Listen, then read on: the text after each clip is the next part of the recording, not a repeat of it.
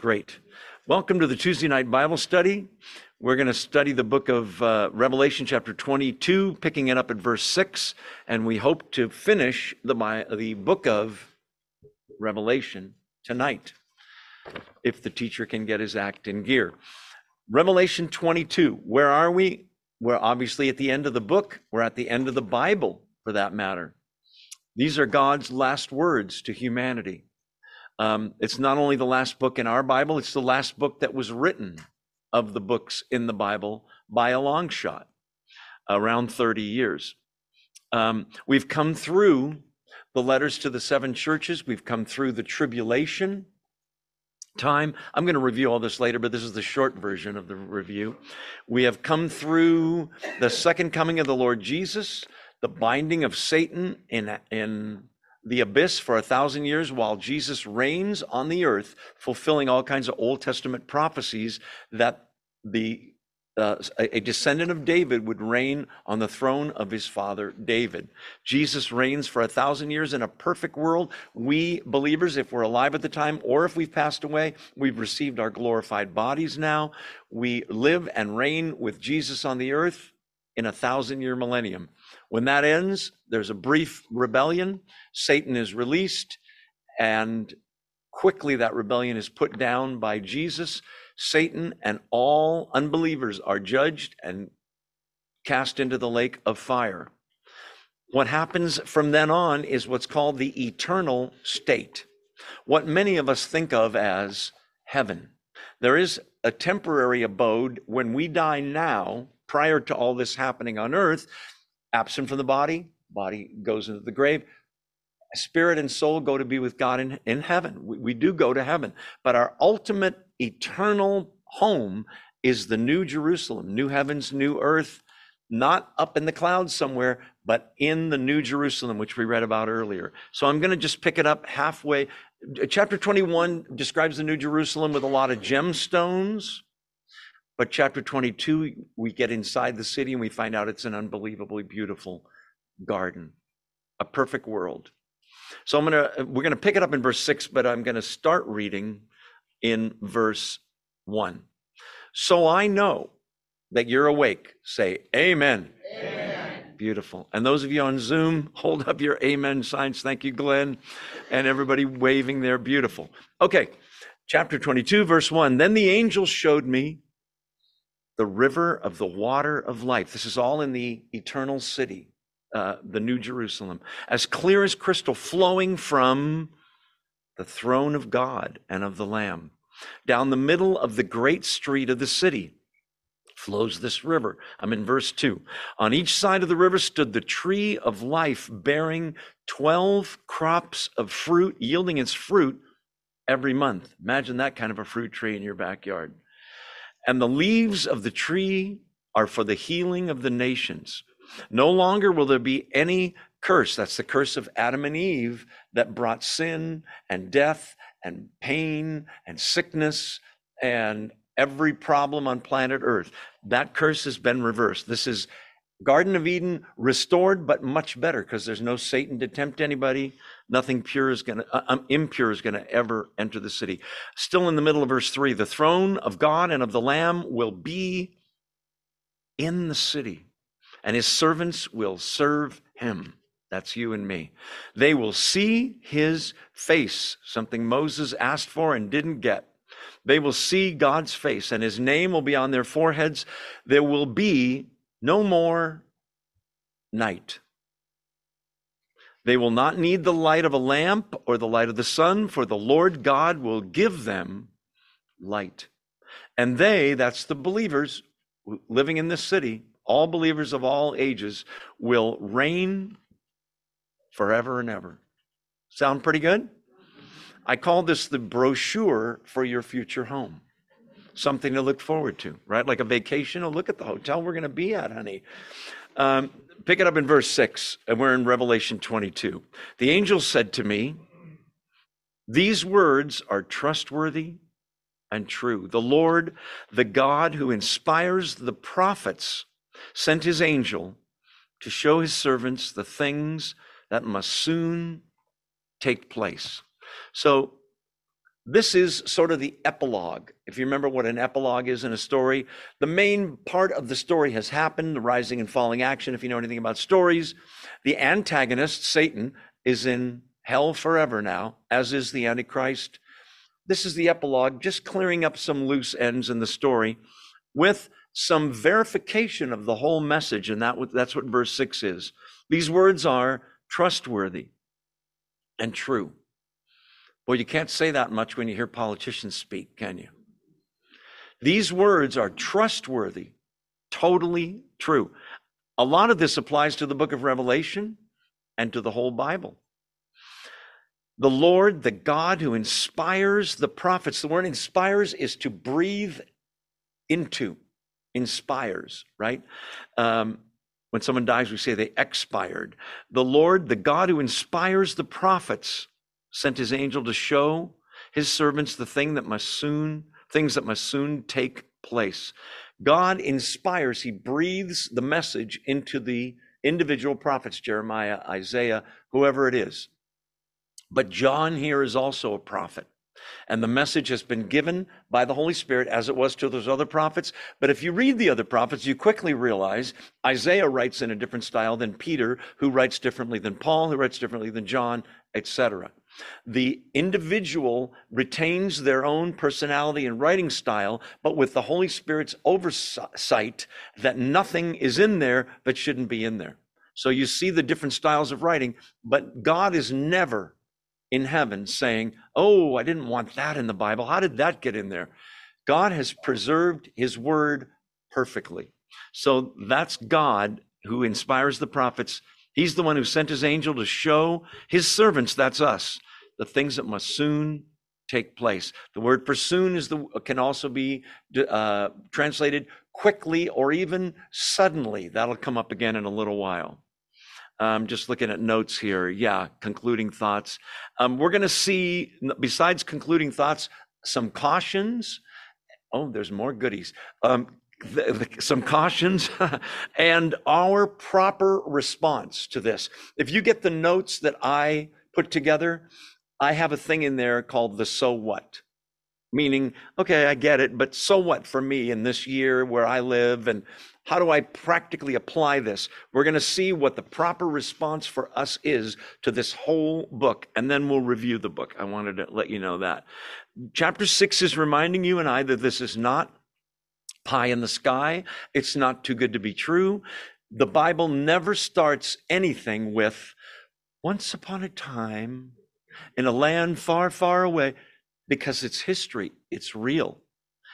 Prophecy is interesting because it's predicting history ahead of time, so that when it happens, people can say, that had to be God. How could that guy have known that 2,000 years ago, or whenever it was written? In any case, oftentimes you see in the Bible, I'm coming quickly. You're going to see it 3 times tonight. Jesus saying that. Jesus is saying, watch in Matthew 24. I'm coming suddenly, quickly. Most of the scholars that I read said that that's ambiguous purposely. So that all generations, 1,000 years ago, 100 years ago, 20 years ago, 1,800 years ago, they could read this. God wanted every generation to be expecting the Lord's return. Imagine if it wasn't that way and he had said, behold, I'm coming back September 19th, 2037. Whole generations would live differently because he's not coming back for a while. Even our generation, people would think, well, I'll repent in August of that year, right? The eager expectation for Christ returning. Because remember, there's a fork in the road. What do you mean? I mean this. Everybody talks about be ready when Christ returns. Be ready. Don't let him find you in sin or in unbelief or in disobedience. And that's right. But the other fork in the road, besides Christ returning, not to be morbid here, it's your death. It's mine. No man knows the day or the hour of Jesus' return. I got news for you. No man knows the day or the hour of their own passing, nor woman. Although women may be a little smarter than men. Anyway, we don't know when that'll be. So don't think, I'm going to repent in a few years. You might not have, you might get hit by a bus when you leave here. Anyway, now that I've depressed everyone, let's move on. Verse 7. Look, King James is way better. Behold, I'm coming soon. Blessed is the one who keeps the words of the prophecy written in this book or scroll. So the angel speaks. Do you see that in verse 6? The angel said to me, and he talks about the Lord God in the third person. Suddenly the speaker changes here in our little play. Verse 7 is somebody else talking. How do you know, Joe? Because who's coming soon, class? It's the Lord Jesus, right? Now Jesus has the microphone. Look, behold, I'm coming soon. Again, it's the same Greek word. It can mean suddenly. It can mean quickly. Then he gives a beatitude. You remember the beatitudes that start Matthew 5? Blessed are the poor in spirit. Blessed are those who hunger and thirst for righteousness. They will be satisfied. This is another beatitude. There's a lot of sevens in the book of Revelation. There are 7 beatitudes in the book of Revelation. Blessed is. This time it's, blessed is the one who heeds or keeps the words. We're going to talk about what that means. Of the prophecy written in this book. So this whole book, this is the only book of the Bible that promises a blessing for those that read it and keep it and hear it. So he's saying, who's blessed? The one who keeps or hears these words. What does it mean to keep them or hear them, or some translations have heed them? It's one thing to hear something and it goes in one ear and out the other. It's a whole different thing to keep it. Part of keeping it is remembering it, but part of keeping it is keeping it in the sense of keeping his commands, obedience, right? Don't read this in the third person. Those people read it as if you're in the story, because you are, and so am I. So the one that's blessed is the one who keeps the words of the prophecy written in the scroll. That confirms that the book of Revelation is a different genre than the other books of the New Testament, which are, for the most part anyway, not prophecy. This whole book is prophecy. That verse confirms it. Do we want to go there now, or do we want to wait? I think we want to wait on that, but I hope I don't forget. In any case, well, I'll say this about that. 2 Peter 3, we're going to go there in a little while. You don't need to turn there now. 2 Peter 3 is the so what? For the end of the world, for the coming of Christ. In other words, and what he's saying is, in that passage, I'll show you in a little while when it comes up again, what he says is, considering all these things, the earth's it's all going to burn, Christ is going to come back, there's going to be a judgment. His so what is this: what sort of people should we be with that knowledge? The atheist thinks there's no judgment. When you die, you rot in the ground, and that's the end of that person. So there's no day of reckoning, there's no judgment day, there's no reason to do anything except what you want to do.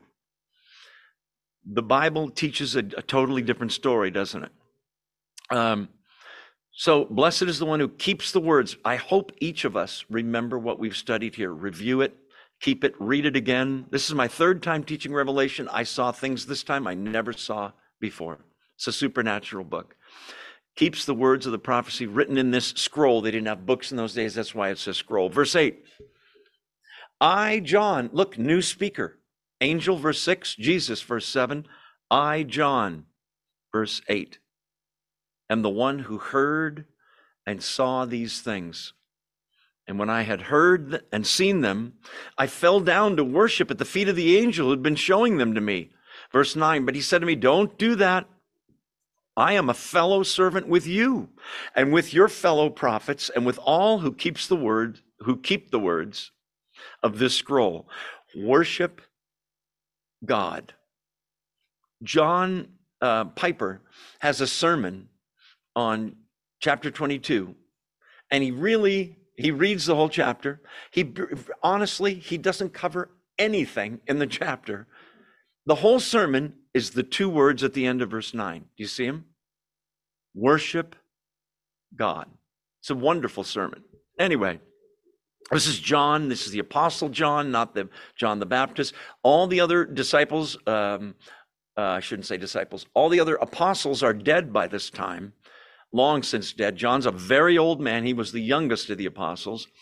And he gets this vision on the island of Patmos. Some people think he wrote it there. Some people think he's freed later and goes to Ephesus, where he's a very old man, and he writes down then what he remembers. Who knows? But anyway, he tells you, I'm the one. Jesus already said these words are trustworthy and true. John's going to say, I'm the one. This is not, listen, hearsay. Somebody told me. I heard and I saw these things, he says, and I wrote them down. And when I had heard and seen them, he made the second mistake. Remember, chapter 19, he does the same thing. The message is so overwhelming to him, so awesome, so incredible, he just is overcome and falls down and worships an angel without thinking. He's an Orthodox Jew, John was, then a Christian. He knew you're not supposed to worship anybody except God, but he just got a little carried away. And angels are majestic, awesome individuals. But this is not a fallen angel. A fallen angel would receive the worship. This angel knows, no, get up, don't do that. See right away. I fell down at the feet of the angel to worship. But he said to me, don't do that. Verse 9, I'm a fellow servant. Angels are fellow servants. We're going to flip to Hebrews 1 in a second. You can start turning there if you want. I'm a fellow servant with you. What an honor that we are servants of the Most High God, along with angels. Pretty amazing thing. Angels are spirit beings. I don't think they have gender, but every angel that has a name in the Bible is a male name. Does that mean there's no female angels? I don't know that there's male or female, but Michael, Gabriel are the two names. The Jews had traditions for some other names of angels, but in any case, that's the two names. I'm a fellow servant with you. Who are we servants of? God, Christ, right? And with your fellow prophets. He confirms that John is a prophet of God right there. Your fellow prophets, meaning Isaiah, Jeremiah, Ezekiel, all the Old Testament ones. Last prophet of the Old Testament, anybody know? It's a surprising answer because he doesn't appear in the Old Testament. He's talked about, but he doesn't appear till the New Testament. The last Old Testament Jewish prophet is John the Baptist, who announces the coming of Christ before he really starts his ministry. He baptizes Jesus. I'm a fellow servant with you and with your fellow prophets and with all, that's you and I, who keep the words of the prophecy of this scroll, because, there it is again, the time is near. You say, well, now wait a minute, this is written 2,000 years ago. The time is near. When we go to 2 Peter 3 in a second, sometime, I'll show you that Peter in that passage says that for God, 1,000 years is like a day, and a day is like 1,000 years. Well, it's been 2,000 years. Yeah, that's a couple days for God, right? Yeah, and there's that phrase, worship God. There are so many things people worship. And don't doubt it, everybody worships something or someone, everybody. They might worship their spouse, their kids, their parents, their job, money, fame, power, sex, possessions, knowledge. I have 4 PhDs, and it's all worship. Bob Dylan, in the 2 Christian albums he put out, one of them, he has a song where he says, it might be the devil and it might be the Lord, but you're going to have to serve somebody. Remember that voice? Anyway, it's so true, though. Be careful about what you worship. Well, how do I know what I'm worshiping? I'll tell you. Whatever you say, if I lost that, life would no longer be worth living. You got a problem. Because you will. You're going to lose it when you die. You're going to lose it when it burns. You're going to lose it when you spend your money and it's gone, or it's gone in the stock market, or you invested with that guy with the curly hair with the cryptocurrency. Believe me, it's all going to burn. Why not worship? Why not invest in something you can't possibly lose, which is your salvation, which is God, which is Christ? Amen. Worship God. Worship comes from the English words worthship, where you count God worthy. That's why we bow down to him. There's a sermon, just lost his name. Tony Evans has a great sermon about worship and praise. And he says in that sermon, worship is down. Praise is up. What do you mean down? I don't mean down like depressed, but worship is proskuneo in Greek. It means literally to bow down, to get on your knees, to put your face in the dirt in front of something. You're bowing down, showing that you feel that you are less than that thing or that person, right? It's very reverent. It's bowing down. Praise is up. Praise can be loud. I'm not saying worship can't be loud too, but praise can be loud. Worship is up toward God. Praise is up toward God. Okay, verse 10. Then he told me, do not seal up the words of the prophecy of this scroll. There it is again. Because the time is what? Near. Purposely ambiguous. He wanted every generation, including ours, to be watchful. And of all generations, I can categorically tell you, the second coming of the Lord Jesus is closer now than it's ever been. And I say that facetiously, but it's true. You read the headlines, do you see what's going on?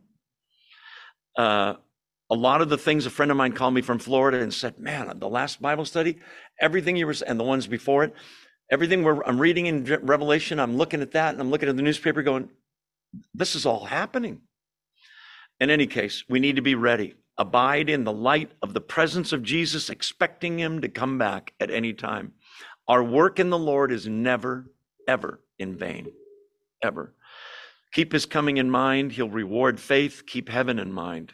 So the correct response, first correct response, is back in verse 8. Immediate worship. Now, John blows it because he worships the wrong thing. But God wants us to know and him to know, no, worship God.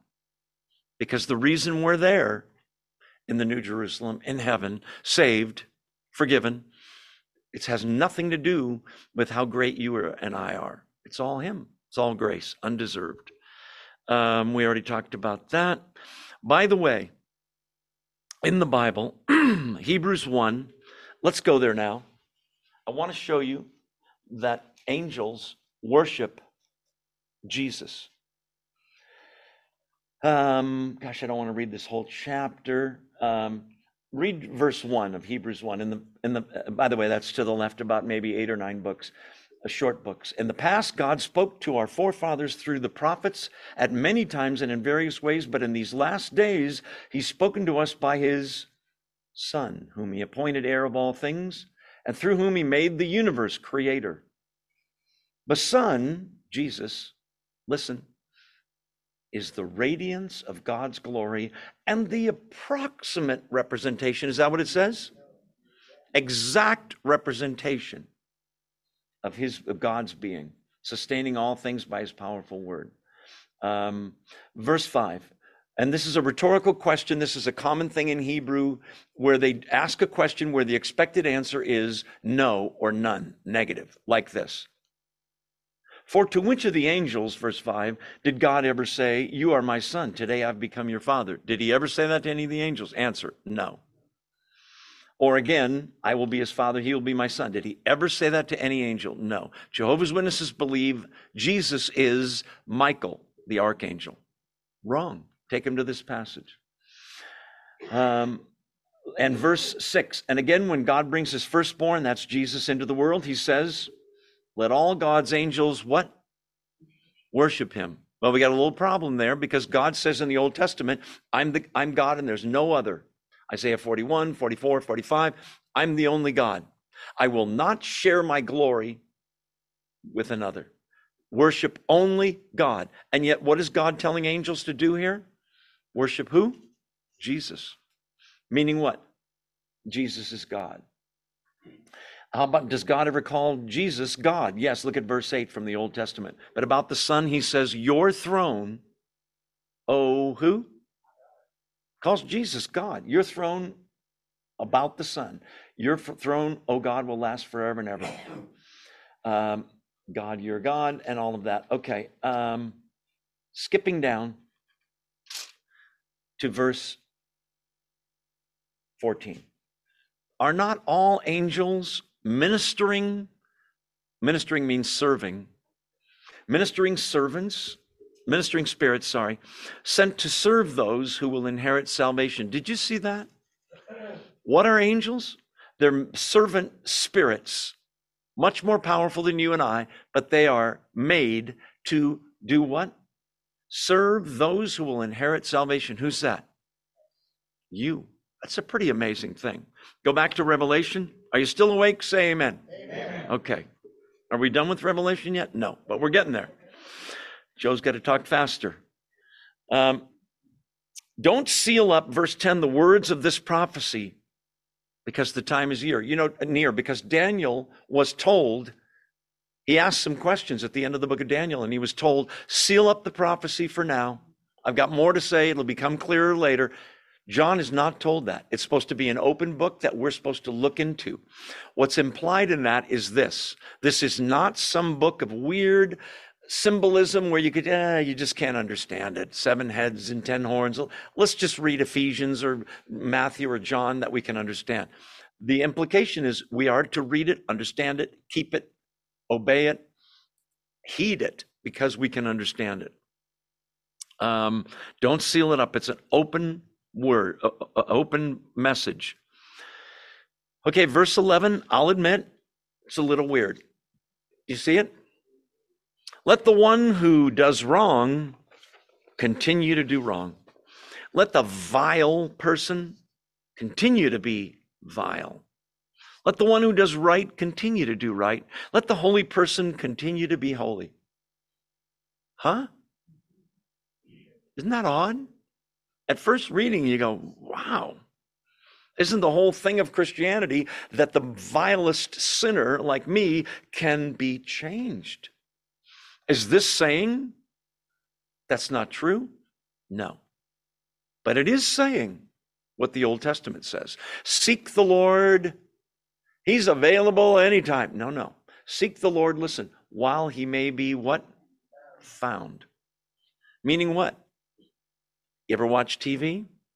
It's a limited time offer. Call now. What do you mean? I think that this verse is talking about, and so do most of the commentaries, Jesus is coming suddenly. The time is near. We've already seen it a few times, haven't we? The point is, it'll be so sudden. Jesus says in Matthew 24, like the way lightning flashes from east to west. Does it go like this? Slowly? No, it's boom. We just had lightning this past weekend, amen? What's the point? It's so sudden, there won't be time for last minute change. Oh, Jesus is here. Okay, I believe I repent. Too late. The buzzer went off. They don't give the two-minute warning, receive Jesus or go to hell. There's nothing like that. The state of a person's spiritual being is fixed forever at some point. When Jesus returns, there's no second chance. Okay, I'm sorry, I believe. Too late. Some scholars believe not only what I just said, but also we just came through a 7-year tribulation before the 1,000 years, where a lot of people, the majority on planet Earth, took a mark on their hand or forehead and worshiped Antichrist. They made their choice. Chapter 14, I believe it is, talks about the fact that once that happens, there's no turning back. Seek the Lord while he may be found. In that time, the one who's doing wrong is going to continue to do wrong. In fact, evil's going to increase. The 2 Timothy books talk about that at the end. And men will call good evil and evil good. Is that happening now? Good Lord, is it happening now? Let the one who continues to do wrong, who does wrong, continue to do wrong. Let the vile person, evil, continue to be vile. That state that they find themselves in at the second coming is the state they will be in forever. Too late. But on the other hand, let the one who does right continue to do right. Let the holy person continue to be holy. And we will, because you can't lose your salvation. You're in good hands. John 10, 27, 28, Jesus says, my sheep, listen, hear my voice. He saves them. He holds them in his hand. No one can snatch them out of the Father's hand. No one can snatch them out of Jesus's hands. Remember the Allstate commercial? You're in good hands. No way can you snatch yourself even out of God's hands. There is a point at which the condition souls are in will be that way forever. We already talked about that. So the implication is what? Change while there's time. He's about to give a great invitation later in this chapter. Seek the Lord while he may be found, by the way, is Isaiah 55, 6 and 7. If the warnings here aren't enough in this book, God doesn't have anything else to say. And indeed, since the book of Revelation was written, you know how much scripture has been written? None. This is it. And this is the last chapter of the last book of the Bible. Hence, the need to pay attention. Okay, there it is again, verse 12. Look, I'm coming soon. A little bit of new information. My reward is with me, and I will give to each person according to their deeds, their works, what they have done. Who's coming soon? Jesus. Right? Is God the Father coming soon? Is the Holy Spirit coming soon? No. It's clearly Jesus. Again and again, you'll see it at the end where he explains, it's me talking. Look, I'm coming soon. My reward is with me. Now, there's other reasons to look forward to him coming soon. Evil will be judged forever. Satan will be bound forever in the lake of fire. The Antichrist will be defeated, will be rewarded, right? The reward is eternal life, fellowship with God. Now, there are individual rewards for certain services people have given to the kingdom of God that weren't done for their own aggrandizement, but they were done for his glory. Those things are rewards as well. But his reward is with him. And I will give, now this is a double meaning here, I'll give to each person according to what they've done. You've given to the church when they were building or something. You've given your time to the church in some way, or to the kingdom of God, or to evangelism, or you've witnessed for others. You've used your talent for God's glory. That's what you've done. That's your deeds. On the other hand, you said, no thanks, Jesus, get out of my life. I'll be the master of my own destiny. You've sinned, and those sins are still on your soul. They're forever unforgiven. He's going to reward, it's a play on words, in a bad way, those people. But it all comes down to what they've done. You say, well, I didn't live that good of a life before I was a Christian. The one thing you did, that's the reason you're in heaven, is you received the Lord Jesus Christ. And that's not a work that you can pat yourself on the back over. That is grace that he drew you. John 6:44, no one can come to me unless the Father who sent me draws him. He drew you in. Hence, we owe him everything. My rewards with me, I'll give to each person according to what they've done. Believe me, you don't want what you deserve. You ever hear, I want what I deserve from God? No, you don't. Because everybody in this room, everybody on Zoom deserves hell. We've sinned. Jesus took our punishment on the cross. It's an amazing thing. Verse 13. Well, who are you that's talking, that's coming soon? We know it's Jesus because of verse 12 and the other verses. 13. I am the Alpha and the Omega, the first and the last, the beginning and the end. Alpha, Omega. First letter, last letter of the Greek alphabet. English, I'm the A and the Z. The first and the last, the beginning and the end. Well, isn't that nice? It is, except we got another problem. Because if Jesus isn't God, this is blasphemy. Because in the Old Testament, guess who the Alpha and the Omega is? God the Father. Who's the first and the last in Isaiah? God the Father. What's going on here? Jesus is God. The beginning and the end. He's saying the totality of everything. I'm the starter, the beginning. All things were created by him and for him, and in him all things consist. He's the creator, the beginning, and the beginner, right? The author and finisher of our faith, beginning and end. It's a way of all encompassing. He's saying, I'm your everything. If you grew up if you were alive in the 1970s, you remember I just lost his name. You're my first, my last, my everything. Barry White, of all people to mention at a Bible study. But anyway, my everything. Bee Gees, I just want to be your everything. The youngest Gibbs son who died. God is our everything. Beautiful. Okay, I'm still reading notes here. He's reminding us who he is and the fact that he's God. A Jew would see that immediately. It speaks to his eternality. What's implied there, if you're the beginning and the end, is that you're outside of time. He sees all of time like a parade looks from an airplane. You see the beginning over there, the end over there, outside of space and time. Because of that, it's no sweat for God, Christ, the Holy Spirit, to predict the future with perfect accuracy, right? Okay, everybody's confused. Let's keep rolling. Let's get to the pets are coming in a second. I'll show you what I mean by that. So he's the Alpha and the Omega. Another beatitude, verse 14, blessed are those who wash their robes, that they may have the right to the tree of life and may go through the gates into the city. That's the New Jerusalem. Blessed are those who wash their robes. Okay, so some translations, does anybody have who keep the commands or do the commands, that kind of thing? Okay, certain translations have that. You go, wait a minute, it's a huge difference. It turns out those two things are each a really long, I'm talking 14 or 15 letters, Greek word. And there's two letters that are different.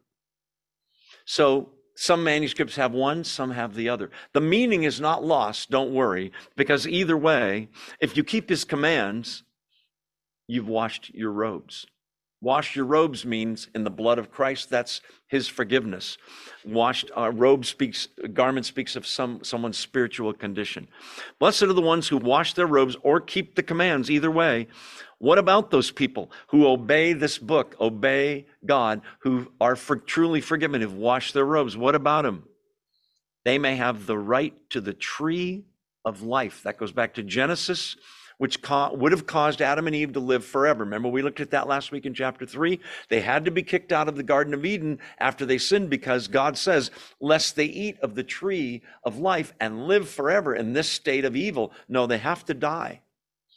Not anymore. Now they can eat of the tree of life.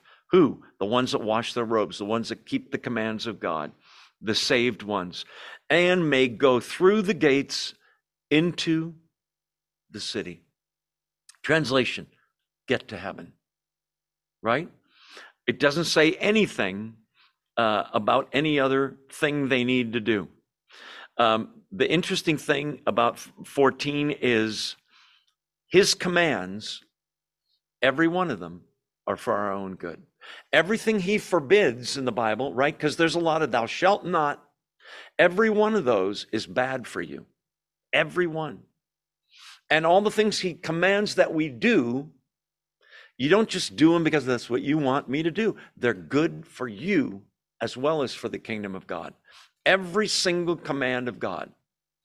If you're my age or older, there was a TV show, black and white, in the 50s called, and early 60s, Father Knows Best. Oh, some of you are old as me. The Father knows best. His commands, you may say, I don't know about that command or that thou shalt not. If it feels good, do it. You know, I grew up in the 70s. No, listen, Father knows best. All the commands are for our own good, for his glory. Okay. Yeah, we already talked about that. Back to the text. How are we doing on time? Almost time to take our break. So that verse 14 ends with access to the gates, to be able to go into the city. That's what we'll do. But he wants you to know who can go in and who is forever outside in verse 15. Outside are the dogs. Oh, you say, I love my dog. We have somebody that brought their dog tonight. The dogs didn't make it. Did the cats make it? Parrots? Fish? It's not what you think. Outside are the dogs. Then he defines it. And I don't know any dog that practices magic arts or sorcery, do you? Those who practice magic arts, the sexually immoral, the murderers, the idolaters, and everyone who loves and practices falsehood. Translation, outside are the sinners. The ones that kept on sinning, refused the gift of salvation. Now listen, it sounds like there's the gates of the city. Remember, it's 1,500 miles by 1,500 miles. Remember, San Diego to Houston, up to Minneapolis, over to Seattle, and down to San Diego. It's a huge city, and it's 1,500 miles high. Do you remember we talked about that last week? It sounds like there's the gates, 12 gates, and right outside the gates is the dogs, the evil ones that sinned. That's not what it means. They're nowhere near the city. They're so far outside that they're outside the presence of God and all things holy forever. What do you mean? I mean they're in hell, the lake of fire, forever.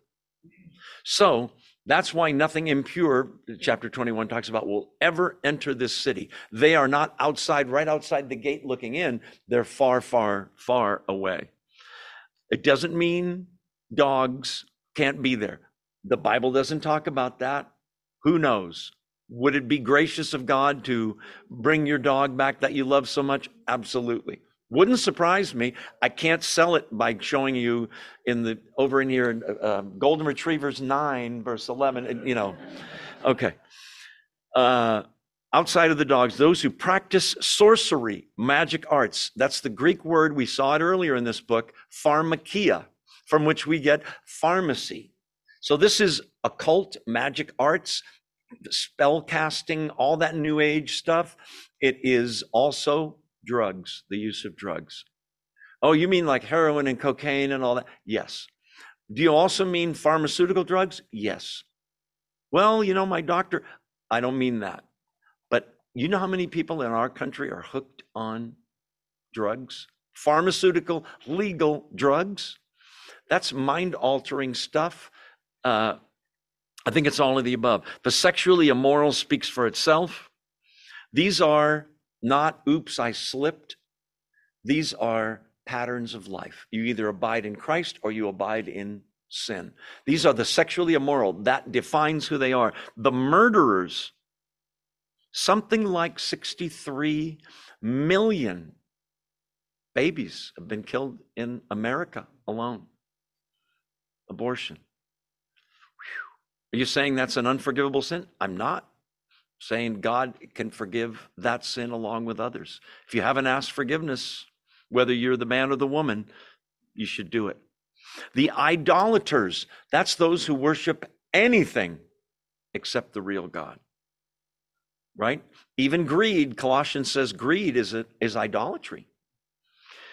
And everyone who loves and practices falsehood or lying. So most politicians are in trouble there. Let's take our 2-minute break, stretch our aging bodies. If you're here, say hello to someone that you don't know. That's really important. Those of you on Zoom, I'm going to turn my screen off. I'll be right back. Don't go away.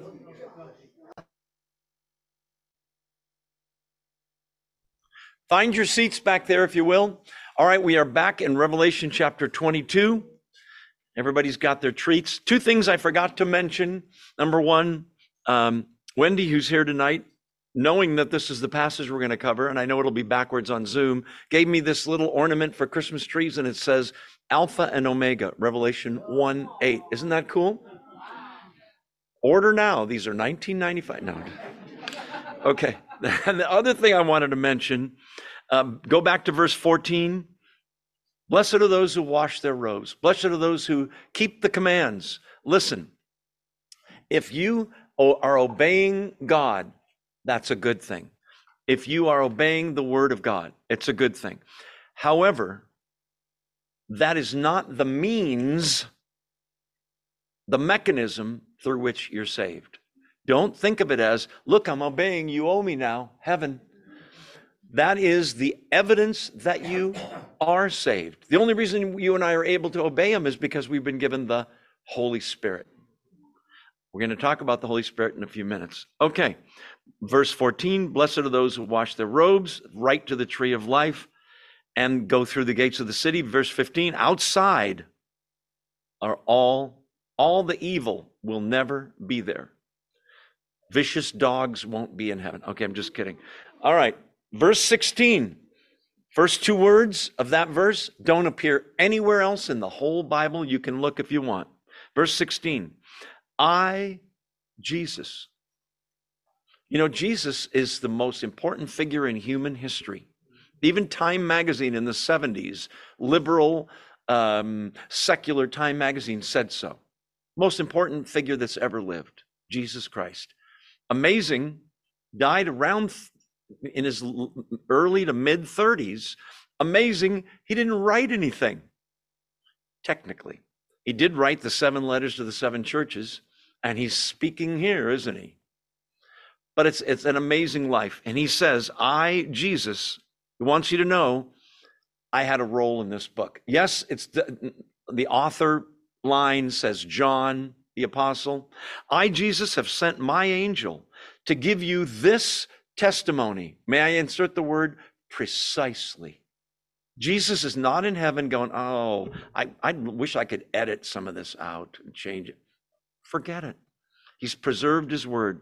I, Jesus, have sent my angel to give you this is verse 16, testimony for the churches. Immediate meaning, the 7 churches, Philadelphia, remember Sardis, Laodicea, but all the churches in history, all believers is who's being written to. How do you know that? Because 7 times in those chapters 2 and 3, which are the 7 letters to the 7 churches, every single letter says the same thing 7 times. It gets a little old. He that has an ear, let him hear what the Spirit says to the churches. Meaning what? This is for you, me, him, her, everyone. So I, Jesus, sent my angel to give you this testimony for the churches. And now here's an interesting thing. I am the root and the offspring of David and the bright morning star. Believe me when I say we won't, but we could spend 3 weeks on just the second half of verse 16. What do you mean you're the root of David? Root means the beginner of David, the creator of David. Meaning what? God. I'm the root. I'm where David came from. Remember, Jesus lived centuries after King David lived. So he's getting his time mixed up. Or is he? Is he the creator, the root of David? Then that means he's God. Okay, Jesus is God. But he's not a human being. No, he is. And the offspring, the descendant of David. Both? Both. No wonder I'm the beginning and the end, the Alpha and the Omega, the first and the last, right? I am the root of David, and I'm the offspring of David. There's his humanity. It's an incredible thing. That's a title of the Messiah in Isaiah 11:1. We won't turn there, but that's important. Let's see. So we have Jesus's word here in this book. That's what he's telling us. That's why it's so important we remember it. Do we want to go there? I'm afraid to go there because we might run out of time. No, we got time. Let's go. Psalm 110. Psalm, middle of the Bible, roughly. If you go to Isaiah, you got to go left. Proverbs, take a left. And then Psalms. 110. Starts out so strangely. Psalm 110. The Lord, who's writing this? David. Who's the Lord? God. God the Father? Yes. The Lord said to my Lord, wait a minute, David, you have a Lord other than God the Father? Something wrong here. It's the Lord, God, said to David's Lord, Jesus. The Lord said to my Lord, sit at my right hand until I make your enemies a footstool for your feet. That's quoted in the New Testament referring to Jesus. You'll rule in the midst of your enemies, etc. Okay, just wanted to go through that with you. Matthew 22, he talks about being David's ancestor and also his descendant, if you will, the maker of David. Okay, that was verse 16. Oh, we still have more notes. Yeah, are there two Lords? The two Lords are Jesus and God and the Holy Spirit. Wait, that's three. And the three are, Sandra and I were just talking about this, the one God. One what? Revealed in three persons. We talked about that. Okay, there's one more phrase. I am the root and the offspring of David. That's King David. And the Messiah was supposed to sit on King David's throne and have something no man could ever have. Do you remember what it is? An eternal kingdom. We got a little problem because all men die. How could you have an eternal kingdom unless you're God? But what about this bright and morning star? This goes back to Numbers 24. It's another Messiah title. In the first, morning star means the first visible star. Being a musician, I'm never up that early, but those of you that are crazy enough to get up when it's still dark, and some of you go, when it's dark, the first star that announces the new day is sort of what it's saying. The bright morning star, usually held to be, by the way, the planet Venus. Let's see. That morning star shines to announce a new day. Jesus is the one who heralds, announces a dawning of a new day in history, which is the eternal state, the millennium, since his coming. He's the bright and morning star. He's the star that would come forth from Jacob, Numbers 24:17. That's what that's about. By the way, the root and the offspring, the root's buried in the ground. You don't see the root usually. But the morning star, everybody sees it. Kind of an interesting contrast there. Okay, let's keep reading. You say, is he going to make it? Yes, we'll make it. Verse 17. We can speed up the tape and talk really fast and get done. Chapter 22, verse 17.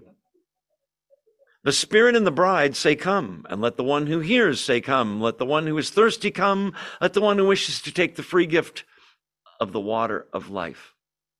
Let the one who wishes take the free gift of the water of life. Okay, last week, somebody came up to me and said, we've been through this whole book of Revelation. And in the millennium, in the second coming, and in the eternal state, there's no need of the Son, remember? Because the Father and Jesus shine their light. And this person said to me, it was Doreen, said to me, where's the Holy Spirit? And here he is, 5 or 6 verses before the end of the book. Typical of the Holy Spirit. God has a personal name, Old Testament, Yahweh. The Messiah has a personal name, Yeshua, Jesus Christ, right? Jesus of Nazareth. Holy Spirit, there's no name. He's the Holy Spirit. He never calls attention to himself. It's always shining the glory toward God and Christ. But he's every bit God. Here he is. So this is the proper response. The proper response to what? Everything in this book. Everything in Revelation. Knowing how great heaven's going to be, the New Jerusalem, the millennium, knowing how great it's going to be to have Antichrist be sent to hell, to have Satan go to hell forever, all the rewards, all the good that's going to come out of Jesus showing up on planet Earth, the Spirit, that's the Holy Spirit, verse 17, and the bride, who's that class? The church. Believers, this is our proper response, right along with the Holy Spirit, say what? Come. Who are they talking to? Jesus. Maranatha. The sooner, the better. Right? Is anybody here, or I almost feel bad saying this, is anybody here so attached to their life on planet Earth that they feel like, I hope Jesus doesn't come back very soon. I got some things I want to accomplish. I want to see my daughter get married. I want to see this. I want to have children, whatever. Listen, believe me when I say, The proper response is, come, Lord Jesus, the sooner the better, come back to planet Earth. We can't wait. Because you know what? There's no earthly hope for this planet. I got news for you. I'm not a pessimist by nature, but you read the headlines, we can solve the problems ourselves. There's a Greek word for that, baloney. The Spirit and the bride say the same thing. The church and the Spirit both say, come to the Lord Jesus. The sooner you can come back, the better. We're anticipating it. We're looking for it. We can't wait for it to happen. The answer to Doreen's question is, where's the Holy Spirit? Been in the church the whole time. That's the reason they're the church. That's the reason you can obey. That's the reason you're sitting in a Bible study on Tuesday night, whether you know it or not. It's not that interesting. Okay, the food is good, and the coffee, but the reason you're here is God made you thirsty for this. Me too. That's where the Spirit's been the whole time. No name. He never calls attention to himself. He's always shining the spotlight on Jesus and on God. Holy Spirit is a louder conscience inside of every believer. The moment you believe, you have the Holy Spirit. The Holy Spirit makes the Word of God blossom and come alive. Try reading the Bible like I did before I was a Christian, and it makes no sense. Now you read it again, the same thing, and you go, oh, they must have changed. They didn't change it. You changed. You now can dial in to KHS, which is K Holy Spirit, the radio station. I'm just kidding. The bride and the Spirit, that's the proper response. Come back, Lord Jesus, the sooner the better. Now there's a play on words. Don't get confused in verse 17. And let the one who hears say, come. Wait, who's that? Who's the one who hears? We already have, it can't be Christians. Why not? Because that was already mentioned. That's the bride of Christ, is the church, believers. So who is this? This is the person that's an unbeliever, that's reading this book of Revelation, that's hearing the gospel. Maybe they don't read Revelation, but they hear the gospel and they really hear it. What did I quote in John 10? My sheep hear my voice. Implying what? Those that aren't my sheep, they don't even hear it. You ever witness to somebody and it's like you're trying to sell Tupperware and they're going, yeah, whatever. And then other people, they start crying and they go, I have to hear more. Let the one who hears, that's the person that the Holy Spirit is doing this to, drawing. Let them say, come. You mean, come, Jesus, to planet Earth? In a sense, but no. Come into my heart. That's what you said when you became a believer. Come into my life, not as my advisor only, not as my bellhop that I ring the bell and you do what I want. Come in as Lord and Savior. It's a double meaning. It's the word C-O-M-E. Come to planet Earth. But the one who hears ought to be saying, he's hearing. Don't ignore it. Say, come. Now he's going to restate that. Let the one who is thirsty come. What does it mean to be thirsty? What do you know about a thirsty person? They have a need and they've recognized it. God built our bodies so that we don't just, boom, what happened? He died of thirst. He didn't know he was thirsty. No, you know when you're thirsty, right? I'll show you right now. No. The person recognizes their need. You mean for water? Yes, the water of life, eternal life. The thirsty person realizes, I'm empty spiritually. God makes that person thirsty. He's saying to that person who has a need spiritually and recognizes it, let the one who is thirsty, come to Jesus. And high five him? No, get on your knees and worship him and beg him to come into your life. And of course he will. And let the one who wishes take the free gift of the water of life. Now that's important. You see the word there? What's the verb? Take. There are people that make an error and say, it's all God. God does it all. We don't do anything. Then there's people that think, no, you earn your salvation. Mormons going door to door. You know why they're doing that? They have to earn their salvation. Can't be sure you're saved in Mormonism. Jehovah's Witnesses, same thing. Listen, belief is an act of God where he draws you. And yet you must do something. Take, right? Until you take it, the gift. Are you saying that's a work? No, I'm saying that there has to be a receiving of the free gift. If it remains wrapped under your tree and you never open it, do you really own what's in the box? No. Open the free gift. Let the one who wishes, human will, take the free gift of the water of life. It's a euphemism, a symbolism of salvation. Take the water of life. Remember the river that flows down the middle of the city? It comes from the throne, tree of life, all of that. How many are totally confused? Okay, perfect. Let's see, we already talked. Now I'm looking at my notes. Yeah, we talked about that. How do you know that God worked in your heart? Do you have the Holy Spirit? Is the Bible starting to make sense to you? Are you obeying more than you ever thought you would? Were you thirsty? Did you ask Jesus to come into your life? This whole verse is chock full of meaning. Let the Spirit and the bride say, "Come, Lord Jesus," the sooner the better. Let the one who hears, I'm on the fence, but I am hearing and I'm trying to, do you ever do this? I did it.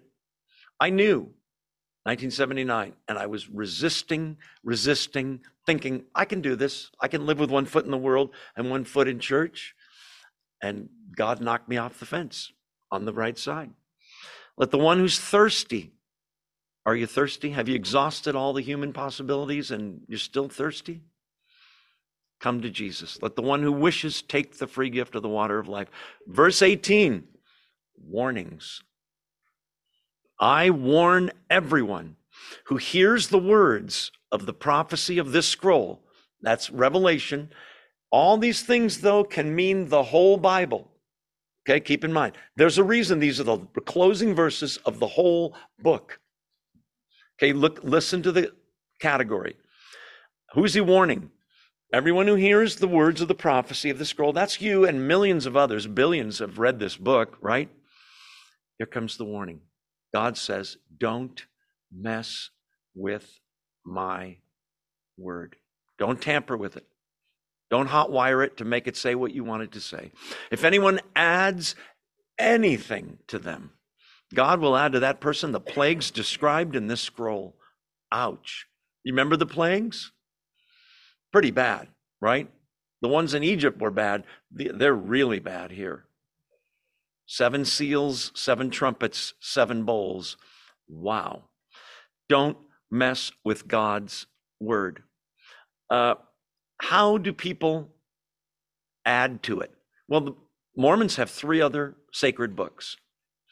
All the cults pretty much have other writings that they consider on par with the Bible or even better, more important. Mormons study the Book of Mormon way more than they study the Bible. Book of Mormon, Pearl of Great Price, Doctrine and Covenants, and the Bible, insofar as it's correctly translated. That's what they always say. Jehovah's Witnesses have the Watchtower Bible and Tract Society. What they say goes. Jehovah's Witnesses don't believe Jesus is God. So, John 1:1, in the beginning was the Word, and the Word was with God, listen, and the Word was God. You can get 1,000 Greek scholars in here, translate it. They'll say what I just said. What does the Jehovah's Witness Bible say? The New World Translation. In the beginning was the Word, and the Word was with God, and the Word was a God, small g. It's only one letter. Come on. Don't mess with God's word. Don't add to it. Don't subtract to it. You think you're smarter than God? I know what it should say. Really? Whew. This is a severe warning about adding to the word. Verse 19, the converse. And if anyone take words away from the scroll of this prophecy, God will take away from that person any share in the tree of life and in the holy city, which are described in this scroll.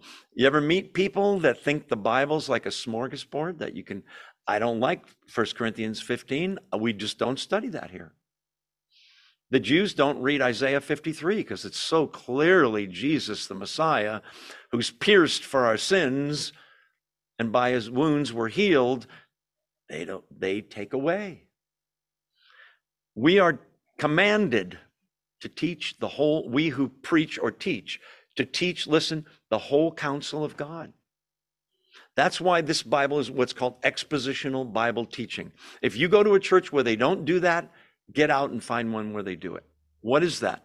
It's where you pick a book of the Bible. We're going to study 2 Chronicles, chapter 1, verse 1, all the way to the end. Every verse.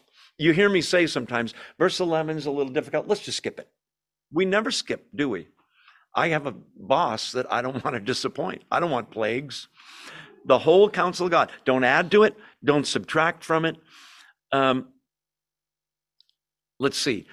Other ways that people add is they make it say things it doesn't say.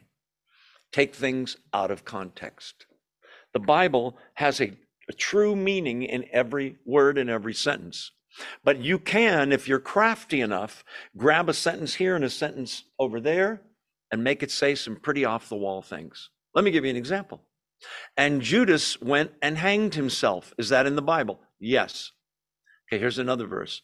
Go thou and do likewise. So I took those two out of context, didn't I? The point is, God really wants us to take it seriously. I want you to turn now to Genesis 3. And yes, I know we're starting to run out of time, but we're okay. Turn to Genesis 3. I want to show you where this tampering with God's word began. Way back in Genesis 3? Yes. Remember, what do we call the Bible? The what? The Word of God. God's Word. God's words. Now the serpent, verse 1 of chapter 3 of Genesis, was more crafty than any of the wild animals the Lord God had made. He said to the woman, did God really say? Can you trust that Bible? You know it's been changed. They took reincarnation out. It's written by men. A lot of the books are missing. Some of the books shouldn't be in there. Did God really say? Who's saying this again? The devil. Questioning God's word. By the way, he's about to misquote God. Watch. Did God really say you must not eat from any tree in the garden? You read chapter 2. God didn't say that. He said there's only one tree you can't eat out of. You can eat of all the others. Satan changes the word and questions the veracity of the word of God. The woman said to the serpent, we may eat fruit from the trees in the garden, but God did say you must not eat fruit from the tree that's in the middle of the garden. You must not touch it or you will die. That's the knowledge of good and evil tree, if you will. Satan, verse 4, his line, you will surely not die. Translation, God's wrong. God knows, verse 8, that when you eat of it, your eyes will be opened. You'll be like God. See, God doesn't have your best interest at heart, Eve. I'm on your side. That's where it all began. And the cults change the word of God. They demote Jesus. They make a mockery of the Bible. There are translations of the Bible that are gender neutral. There are translations of the Bible that call God she. Oh, it's not that big of a deal. Oh, it's a big deal. Plagues. Don't mess with God's word. Okay, briefly. The Bible can be completely trusted. I've done this acronym before. I owe it to Hank Hanegraaff from the Bible Answer Man show a million years ago. M-A-P-S, maps. The back of most Bibles, there's maps. That's how you're going to remember this. How do you know the Bible's true and is inspired?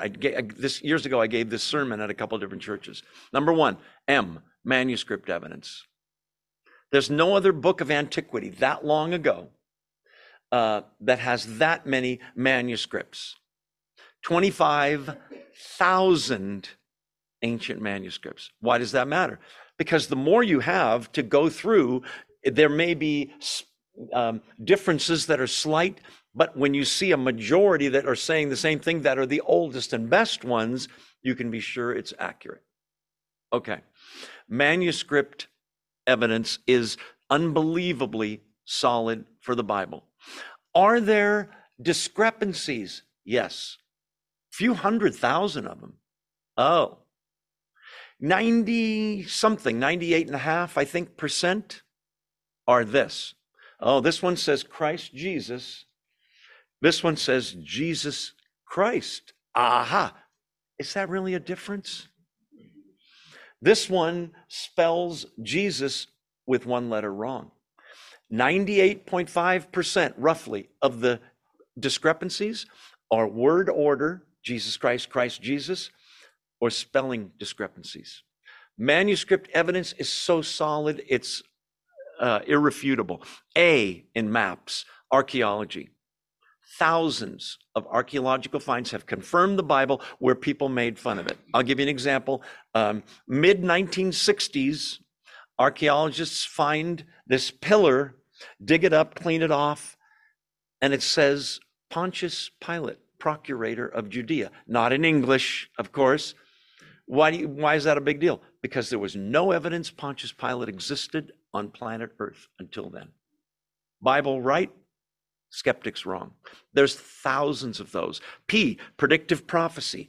How does the Bible predict with such amazing accuracy stuff that's going to happen that is extremely specific? I almost said Pacific. Specific. The Messiah is going to be from Galilee, a Nazarene, born of a virgin, born in Bethlehem. He will have his hands and his feet pierced. They'll pierce his side. None of his bones will be broken, although every crucifixion victim had his legs broken. None of his legs will be broken. He'll heal the sick, raise the dead, rise from the dead. How did they get all those 320 lucky guesses? They're specific prophecies. Betrayed by a close friend for 30 pieces of silver, which will be thrown in the temple and used to buy a potter's field. Zechariah. Boy, that's a lucky guess. Is it? S, statistical probability. How do you have 66 books written over 1,500 years by 40 authors on 3 continents in 3 languages that all have a continuity and a harmony of the message from start to finish, the redemption of man? Okay, that's going to be on the final. Did you write that down? Just kidding. If you can't prove a doctrine with scripture, you got to throw it out. But if it's in there, you better believe it and obey it. Okay, where were we? Back to Revelation. You're running out of time. I know. Don't change the word, verse 18. Don't subtract, don't add. Last part of verse 19, God will take away from that person. What person? The one who takes away from the scroll words. Take away from that person any share in the tree of life and in the holy city which are described in the scroll. Some have said, oh, see that? That's a believer who has the Holy Spirit who lost his salvation because he changed the word of God. Would a believer who has the Holy Spirit change the word of God? I don't think so. Can a person lose his salvation? We already covered that. I could give you another 100 verses that show you once saved, truly saved, always saved. But 1 John 2, 18, 19, right around there, talks about people that went out from us. They used to be in the church. They seemed like Christians. Now they don't believe at all. That verse says they were never of us. They were never really true believers. They sounded like it. They looked like it. They said, God bless you. They said, hallelujah. One of them raised his hands. They were never really saved. Okay. Verse 20, you say, we're close now. Yeah, I know. He who testifies to these things says, oh, someone's going to testify. Who is it? Has to be who? Jesus. Yes, I am coming soon. Who is that? John? An angel? God the Father? Holy Spirit? All wrong. It's Jesus Christ. And John replies, Amen. Come, Lord Jesus. Now, some Bibles right there have the word Maranatha. Have you ever heard the word Maranatha before? It's an Aramaic. It's not Hebrew or Greek. It's Aramaic, and it basically means, come, Lord Jesus, or the Lord is coming, or the Lord has come back. He's saying, I'm coming soon. There it is again. And John says, Amen. The sooner the better. This world is in trouble. We need you back here again. But in the meantime, we're supposed to spread the word, aren't we? We already talked about that. Romans 8 talks about all of creation groans for the sons of God to be revealed. If creation groans for it, shouldn't we be groaning for it? What do you mean? When will we be revealed? When Christ is revealed from heaven, we're revealed with him. Let's take a long detour so we don't make it. No, I'm just kidding. We are going to take a detour, though. I promised you this. Go to 2 Peter 3, and I better do this quickly. I got 5 minutes. I'm going to talk really fast. 2 Peter chapter 3. And I'm going to give you the short version. Verse 8. 2 Peter, verse 8. But do not forget this one thing, dear friends. With the Lord, a day is like 1,000 years, and 1,000 years are like a day. The Lord is not slow in keeping his promise, as some understand slowness. Why hasn't he come back already? He is patient with you, not wanting anyone to perish, but everyone to come to repentance. But the day of the Lord will come like a thief. The heavens, we read this a couple chapters ago, the heavens will disappear with a roar. The elements will be destroyed by fire, and the earth and everything in it will be laid bare. Here's the so what for the whole book. Since everything will be destroyed in this way, what kind of people should you be? You ought to live holy and godly lives as you look forward to the day of God and speed its coming. That day will bring about the destruction of the heavens by fire, and the elements will melt in the heat. You say, oh, that's total destruction. But, verse 13, in keeping with his promise, we are looking forward to a new heaven and a new earth, wherein dwells righteousness, King James, the home of righteousness. So then, dear friends, the so what? Since you're looking forward to this, make every effort, strain for it, try as hard as you can to be found spotless, blameless, and at peace with him. Our Lord's patience means salvation. That's what I wanted you to see in 2 Peter. Knowing all of this, is it just good to have that information? Or does this change the way we live? Hopefully it changes the way we live. Look at that, 2 minutes early. We are going to quickly, and I mean quickly, review the Bible, not the whole Bible. Revelation starts with a vision of Jesus, and he looks way different than John remembers him. He's glorified. Remember, the revelation of Jesus Christ, that's the name of the book. This book reveals Jesus Christ. It's supposed to spur us to greater worship and obedience. Then we get 7 letters, chapters 2 and 3, to 7 churches, real churches in that time in Turkey. But there's a message for each one of us. He that hath an ear, let him hear. Then in chapter 4, John gets a vision of heaven, sees the Lamb, worshiped angels, and then 7 angels blow 7, the Lamb is able to open the scroll, 7 seals. Each seal is a major calamity on earth as a judgment, and as a wake-up call to get people to repent. Then 2 minutes. Then 7 angels blow 7 trumpets. Each trumpet is an even worse plague to get people to wake up. The time is short, he's saying. All part of the 7-year tribulation. Then there's 7 bowls, and those are really the worst.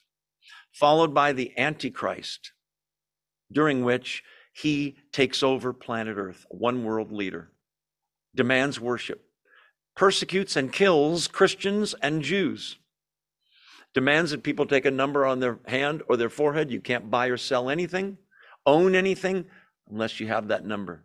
And implied in that number is worship of the Antichrist, a human being indwelt by Satan with incredible power. I'm skipping down a bit, can you tell? Then in chapter 19, Jesus returns to the earth. Yay. And rewards believers, punishes Satan and binds him, and reigns on the earth for 1,000 years, chapter 20, the millennium. At the end of the millennium, as I said, Satan's released, there's a rebellion, and that proves mankind wants to go the evil way that aren't already saved. We reign with him in the millennium. Satan is judged, thrown into the lake of fire, and then there's a judgment of everybody that ever lived that didn't believe. And they're judged for everything they ever thought or said or did that was a sin. It's not a trial, it's a judgment, because God's faithful and true. Then what follows is 21 and 22, the eternal state for believers living in a perfect world with God face to face. Doesn't get any better than that. 30 seconds. We need to remember and put into practice what we've read. It's been a pleasure doing this book and being with you, and we're going to take a few weeks off, and then we'll study a new book in January sometime. I'll email you and let you know when. Let's pray. Father, thank you that we finished. Thank you that you gave us this book. You could have just left us in the dark and make us wonder how is it all going to work out? But here it is, 22 chapters at the end of your book, written by your Son, delivered by an angel, written down by John. Lord, I pray that lives are changed from this book. I pray that each of us have an eternal perspective we didn't have before. We love you and worship you. You're the reason we get to be there someday. So in the meantime, use us for your glory. Help us to see everything a little differently with eternity in mind, with your will in mind. Thank you for the word, God. We love and worship you. We worship your Son, Jesus, our Lord and Savior. We pray all these things in his name with thanksgiving and praise. Amen. Thanks for being here. Make sure you say hello to someone you don't know. They're waiting to see if you'll say hello. And those of you on Zoom, God bless you. Thanks for being here. We'll see you next time.